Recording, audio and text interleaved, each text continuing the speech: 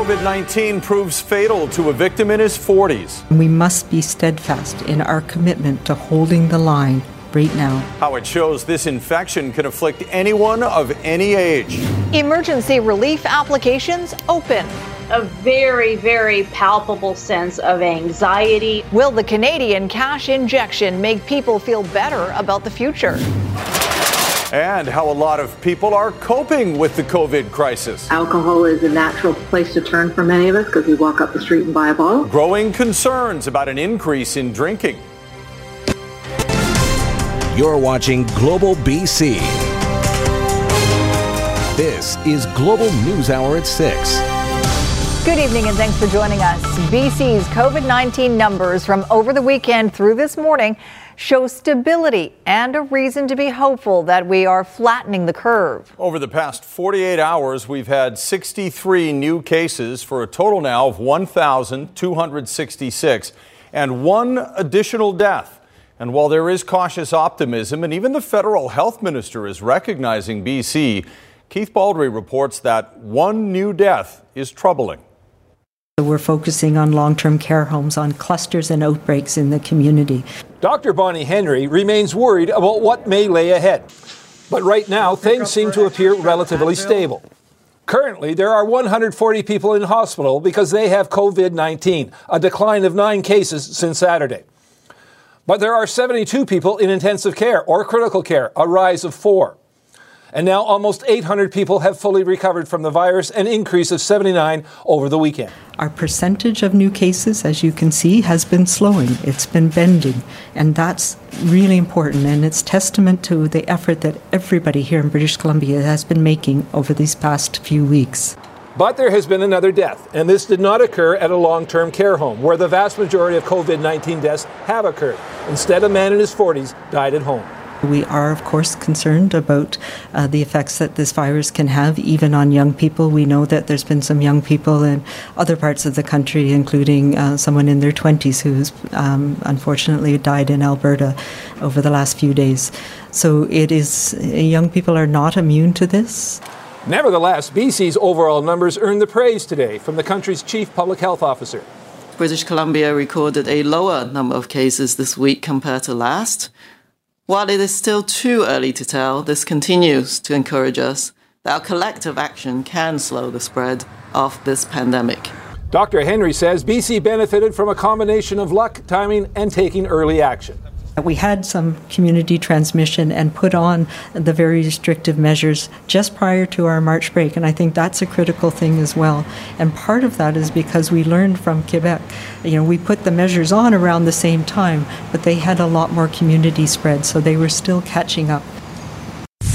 All right, let's bring Keith in for more on this. Keith, Adrian Dix also talked today about the work the province is doing with the federal government when it comes to Canadians who are returning from abroad. Yeah, he's been quite concerned about this. Both he and Dr. Bonnie Henry worried that thousands of people coming home to Canada, and I'm talking as of last Friday, there were almost 400,000 Canadians registered with the Global Affairs Canada to come home, will not self-isolate, which is mandatory under the law. Folks, if you've got friends or relatives returning through YVR in the days ahead, they must go home and must self-isolate. It's the law. You can face a substantial fine if you don't. And Adrian Dix was heartened today to hear Justin Trudeau this morning, the Prime Minister, talk about how the federal government has institutions and facilities ready to go to forcibly put people in quarantine if it comes to that. All right. Thanks, Keith. Okay. Well, within hours of opening, more than 500,000 Canadians have already applied for a Canada Emergency Response Benefit. Under the federal government program, workers who lost their jobs due to the coronavirus pandemic will get $500 a week to help make ends meet. Aaron MacArthur has what you need to know about who's eligible and how to apply. More than 1,000 people every minute logging on and clicking through. More than 500,000 people applied for their emergency benefits through the Government of Canada portal on the first day. Whether you're taking care of someone who's sick, have been laid off, or are living with a disability, the CERB is there for you. The Canada Emergency Response Benefit designed to give as many people as possible a basic income. The benefit can be applied for over the phone. Online applicants need either a CRA or a Service Canada account. The benefit pays out $500 a week for a maximum of 16 weeks. People will need to reapply every 4 weeks, and these benefits are taxable. In order to minimize the strain on the system, Canadians are being asked to stagger their applications. People with birthdays in the first 3 months of the year can apply Mondays. April, May, and June birthdays apply on Tuesday. People born July, August, or September can apply on Wednesdays. And people born in the last 3 months of the year are eligible to apply on Thursdays. Despite the system checks, the website was so overloaded on Monday, some people found an error message to try back later. Canadians that this program was meant to assist falling through the cracks. There are criticisms that the benefit doesn't go far enough. An online petition has been launched calling on government to include more people. Right now, the benefit doesn't include those who are already on EI or applied for EI before March 15th. Part-time workers and university students are excluded too. If you're working reduced hours, down to 10 hours a week or less, we will soon announce how you will be able to qualify for the CERB. The money expected to flow within the next 5 days. Aaron MacArthur, Global News. Bart, on the beach, organizers are canceling the upcoming season because of the uncertainty surrounding the COVID-19 pandemic. The Shakespeare Festival, which usually runs from June to September under the tents at Vanier Park, has been called off this summer. Artistic director Christopher Gaze says the plays that were supposed to be performed will be pushed to 2021. The lineup will include A Midsummer Night's Dream, Henry V, Love's Labour's Lost, and more. Tickets already purchased will be honored next year. And with no end in sight to the COVID-19 crisis, Via Rail has extended its service suspension. The rail company's signature cross-country trip from Vancouver to Toronto, now will not be running until at least June 1st. Service will also remain halted on the popular Prince Rupert, Prince George Jasper route. The railway says all passengers who had booked a trip during this time will be reimbursed automatically. It probably won't come as a big surprise, but a new survey shows the vast majority of Canadians are pessimistic about the COVID pandemic and how bad it's going to get. And as Sarah McDonald reports, a lot of people are worried about their own finances if it drags on for months. The devastating economic impact of COVID-19 has swept the globe at the same rapid pace as the pandemic itself, and new data suggests the majority of Canadians are bracing for an even bleaker economic outlook. Just a very, very palpable sense of anxiety, of concern, and really on two levels. Absolutely what is gripping Canadians right now is worry about what's going to happen to them financially. Of more than 2,000 Canadians surveyed last week by Angus Reid, nearly 90% expect the worst is yet to come economically, with nearly half of all households surveyed already losing income. Something small business owners like Kasia Balva understand all too well. Most of the weddings that we're dealing with right now have all been cancelled or rather postponed. Which means transactions at her bridal boutique have slowed to a crawl, right alongside the wedding planning process for many couples this spring and summer. We literally have a 99% cancellation right now, so nothing going forward. With every single month going by, with us being responsible for rent, bills coming nonstop, none of this is, we're getting absolutely no help. Help she wants to see in the form of rent and mortgage freezes, as many Canadians say they simply don't have disposable income to spend. More than a quarter of respondents are barely staying afloat financially, and that figure increases among millennials. 61% of respondents say they're financially stable for the short term, though like so many of us, concerned about how long all this will last. We're not sure we're going to survive. Just over 1 in 10 Canadians fall in a very fortunate minority, in great shape financially, with savings ready to weather an economic storm in the months ahead. Sarah McDonald, Global News. This is not the time. That was the message of a Saanich man who broke up an apparent road rage fight. Hey, don't, hey, stop. It happened last Tuesday afternoon on Tillicum Road near Gorge. Daniel Smith was driving when he saw two men throwing punches. He stopped his car, got between them, and told them to cool it. The men gave up the fight and drove off. Smith says while he understands people are on edge right now, this is the time we need to pull together. And while most of us are finding ways to come together as families, staying in the safety of our own homes, home is not a safe place for everyone. The pressure of lost jobs and uncertainty may be fueling domestic violence. As Romina Dea tells us, calls to a local crisis line are way up. Battered Women's Support Services has been hit with a 300% increase in calls over the last 3 weeks alone. So the volume was daunting. The executive director says for 40% of callers, it's their first time ever reaching out for help. The agency handles approximately 18,000 calls a year. Isolation because of COVID-19, making it even more difficult for victims of violence who are trying to leave dangerous situations, says Angela McDougall, adding that the agency is hearing from worried loved ones, co-workers, and children as young as 12 years old. We're getting calls from children and youth who have, they've witnessed their mother's abuse for their lifetime. Now they're under this social isolation scenario, and they're checking in about what options they have, what can they do right now to engage their mother, engage their siblings in terms of their safety. And we've received calls from youth because of their own experiences in a dating situation, but we hadn't received calls from children and young people who wanted to talk about their mother and their siblings and themselves. How young? The youngest is 12. That's worried about their mom. That's right. And themselves, worried about their mom and themselves and their siblings right now because they've been living with this. And this is what we want. This is why we wanted to get out in front of this, because we know this is happening. McDougall says there is immense pressure right now on transition houses. She is grateful for a Vancouver hotel which has stepped up to provide an entire floor for women and children who have nowhere else to go.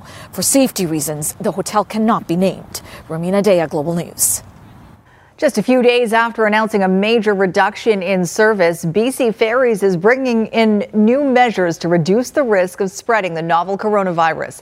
The Crown Corporation will start screening passengers for COVID-19 symptoms before allowing them to board. And you'll be required by law to answer some questions. Richard Sussman has the details on what you need to know if you need to take a ferry. Along with being given a ticket and told what lane you're in, passengers heading to BC Ferries are now going to also receive a health check. What we will now be implementing is screening of passengers on voyages longer than 30 minutes, and this will involve a series of questions for passengers. Starting as soon as possible, BC Ferries customers will be legally required to answer some questions. Do you have a fever and cough? Are you struggling with breathing? Have you been refused boarding because of COVID-19? And are you subject to any health orders? If they are exhibiting any signs, if they have a fever and a cough, they would be denied travel. There has been some confusion around the new rules. BC Ferries making it clear people coming from outside of the country can still get on board in order to head straight home for isolation. If a passenger has been traveling internationally but is not feeling ill, has not tested positive for COVID, does not have a presumptive case, then those passengers will be permitted to travel home. The BC Ferry staff will not be required to take passengers' temperatures, and even though traffic is down by 80%, vehicle passengers must now remain in their vehicles. The BC Ferries Employees Union is worried about what happens to an employee turning a passenger away. We're concerned about the increased risk of violent or negative interactions from passengers who may be declined passage for reasons that they would likely view as arbitrary. Ferries is in the midst of getting signage up, so the new rules are clear. And even though walk-ons are still allowed, if those boarding the ferry by foot answer yes to any of the mandated questions, they will also be denied entry. Richard Zussman, Global News, Victoria. It may not come as a shock, but alcohol sales are up substantially right now, and a growing trend is towards options that are less expensive than the liquor stores. But as Paul Johnson reports, that's generating new concerns about the possible long-term effects of drinking more through this crisis. One day we opened up on Tuesday and it was like triple the business. There's an old saying that people drink when they're happy and drink when they're sad. Brian Jansen will tell you tough times mean they'll also brew beer. We got more time on their hands. Well, it takes a few hours to put a brew together, and it's cost effective. Jansen sells equipment and ingredients to amateur brewers. So with the bars closed, people who still love a hoppy pint can look forward to happy hour. His business has never been busier. The liquor board says that the sales are up for the month of March 40%. Independent liquor distributor Paul Jordan is seeing a similar spike in sales. At first, he thought it was panic buying by people scared the liquor stores would close. But now he suspects a shift in the business. His border town wines from Osoyoos he thinks is filling a new niche. People looking for products they can affordably drink at home. Solid quality wines, good price, great value. So those are the sorts of things that I think that'll win going forward. Alcohol is a natural place to turn for many of us. Addiction counselor Dawn Schuyler reminds people that a drink here and there to take the edge off is probably okay, but watch it. But if it turns from a glass of wine here and there to a glass of wine every night, or I can't manage, or whiskey in my coffee with my first breakfast meeting, I think you need to get some help and reach out. No doubt some will come out of this needing help. But as to the earlier fears that drove binge buying, industry insiders say relax. They expect no problem with supply. Okay, so plenty of hops? Plenty of hops, plenty of barley, plenty of yeast. Paul Johnson, Global News. Metro Vancouver's Asian restaurants are rallying to help feed essential workers at the front lines of the pandemic. The woks were sizzling at the Fortune Terrace Chinese Cuisine today as staff prepared boxed meals for hospital workers. This restaurant, one of 30 taking part in the Chopsticks to Heroes initiative. Chinese restaurants saw their business fall much earlier in the pandemic than their mainstream counterparts, but they want to contribute in any way they can.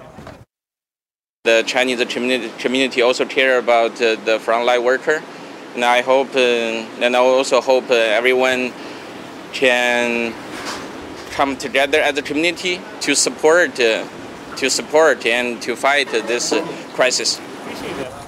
Organizers are planning to deliver close to 3,000 meals this month with the help of the Chopsticks to Heroes GoFundMe campaign. A surge in popularity of non-medical masks and an urgent change of protocol for those who are healthcare professionals. They've been told to stretch out their use of the N95 masks, sometimes for a whole shift. What it says about the supply of protective equipment and why nurses and doctors are not happy about it in just over a minute.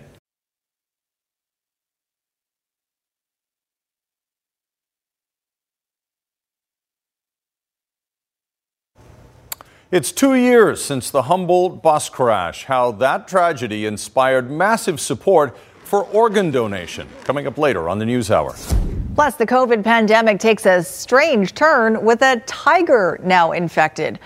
What it could mean for your pet coming up. Right now, though, it's a constant concern for healthcare workers. Will they have enough masks and other personal protective equipment to safely do their jobs? Doctors and nurses in BC are now being told to make their N95 masks last for a full shift. That's a major change from normal practice and one they feel puts them at risk. Ted Chernecki reports. It is suddenly a new currency in the rapidly evolving healthcare economy. The supply of medical personal protective equipment is short, but the demand is long. We've received a small supply from the federal government, and we've also received a significant number of surgical masks and N95 respirators. The shortage had prompted U.S. President Donald Trump to invoke his Defense Production Act and force American manufacturers like 3M to redirect supplies to America. Late today, an agreement was reached that ensures traditional U.S. companies can continue to supply Canada and Latin America as needed. But America will get 166 million new respirators, mostly from China, over the next 3 months. Until then, everyone's looking at all ideas. We are also looking at other measures, such as how can we disinfect, if you like, or decontaminate masks? How do we best look after the limited supply that we have? Now, nurses in BC are being asked to reuse the same protective equipment all day in some cases. Extraordinary measures in extraordinary times, but they come with a risk to the very people you don't want infected. We know that the highest risk for a healthcare worker, a nurse, being contaminated is during the donning and doffing, so mostly on the taking off of equipment. But if you're putting on equipment, putting back on a mask that may be already contaminated, you increase your own risk of being contaminated. BC has an 85-page document on how to prioritize protective health equipment in a pandemic. Depending on which stage we're at, and there are 6 of them, it can mean anything from carrying on more or less as usual at stage 1, but we're well past that. We're at phase 4. We don't have any supplies that I'm aware of that have been affected yet by the concerns from the U.S. At stage 6, healthcare workers are asked to implement homemade items and use equipment not evaluated or approved. Ted Chernecki, Global News. Now, when it comes to non-medical masks, health authorities in BC, Canada, and across North America are starting to change their message. While we were initially told that wearing cloth masks isn't necessary to help prevent the spread of COVID-19, the consensus now seems to be, well, at least it can't hurt. John Waugh reports.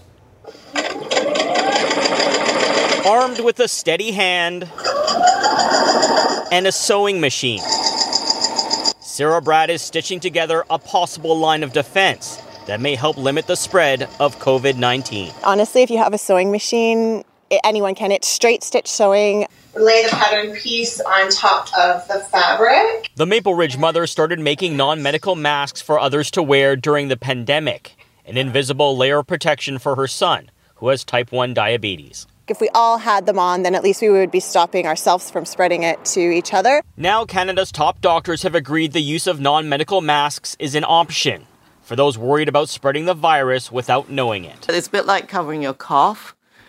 If some people are infected, but they don't know that they're infected or they are pre-symptomatic, that layer of protection is a way that you can protect others. To be clear, a cloth mask won't stop you from catching COVID-19. It's not going to protect you from getting infected with this virus. It's not an alternative to the things that we know work. Still, Canada is following the move already made in other countries, like the United States. This is voluntary. I don't think I'm going to be doing it. Not so voluntary in Riverside County, California, where non-medical masks are now mandatory for anyone leaving their home until the end of the month. They require no sewing. And so the do-it-yourself videos are now dominating social media. How to make a mask using a bra. From makeshift solutions to more fashionable options for sale online. If we all wear a mask, then we don't look so silly. I just started today because they recommended it. Most importantly, the move might save valuable medical-grade equipment for those on the front lines. They are the ones that need the most protection. It's one more way to press down the curve of the COVID-19 pandemic, layered on top of social distancing measures that truly have us covered.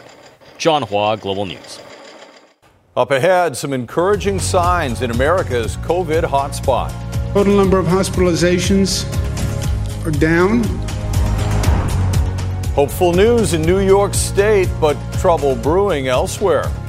And if COVID has you feeling crushed by debt, there are people who can help.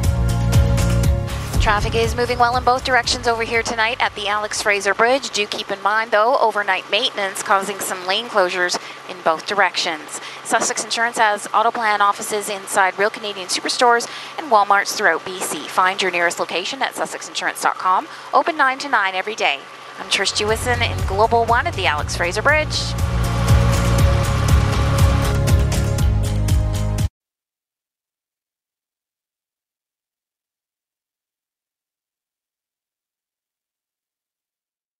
While the provincial and federal governments have provided emergency financial relief for Canadians during this pandemic, receiving that money can't come fast enough. No, and until it does, a lot of people are going deeper into debt to pay the bills. And if that's the case for you, Ann Drua has some help in Consumer Matters. Ann. Yeah, thanks, Chris. It's a very difficult time for many people. Money has been either reduced or cut off. Many major banks and credit unions are offering some assistance, but on a case-by-case basis. The Credit Counseling Society suggests now is the time to build and stick to an emergency budget if you can. They suggest looking at all of your expenses and scale back, cut back on non-essential spending. It's a good idea even if you are still employed, so you can build an emergency fund, especially since we don't know how long this pandemic will last. Consider temporary employment during this crisis. Some grocery stores, pharmacies, and big box retailers are looking for part-time workers along with many delivery services.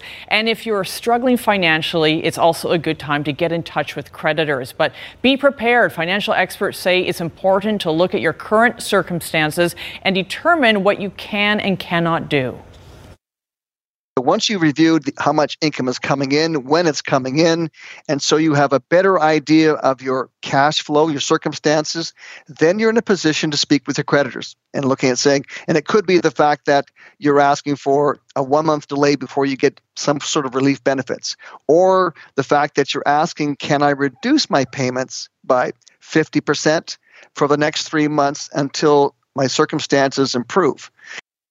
Now, the Credit Counseling Society is on top of how you get support from all levels of government and says it can provide guidance during this difficult time. You can reach out to them at no cost. Just go to nomoredebts.org. And if you have a consumer issue for me, you can email me at consumermatters@globalnews.ca. All right, let's hope that helps. Thank you, Ann. Up next, a troubling turn for Boris Johnson, the latest on the UK Prime Minister and his battle against the novel coronavirus. And science studies the other devastating health impact of COVID-19.